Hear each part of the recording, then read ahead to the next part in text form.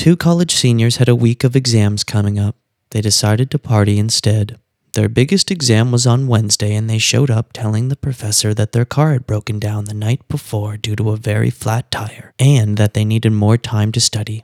The professor told them that they could have another day of study. That evening, both the boys crammed all night until they were sure they knew about everything.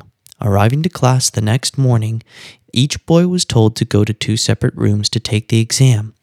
Each boy shrugged and went to 2 different parts of the building. As each sat down, they read the first question.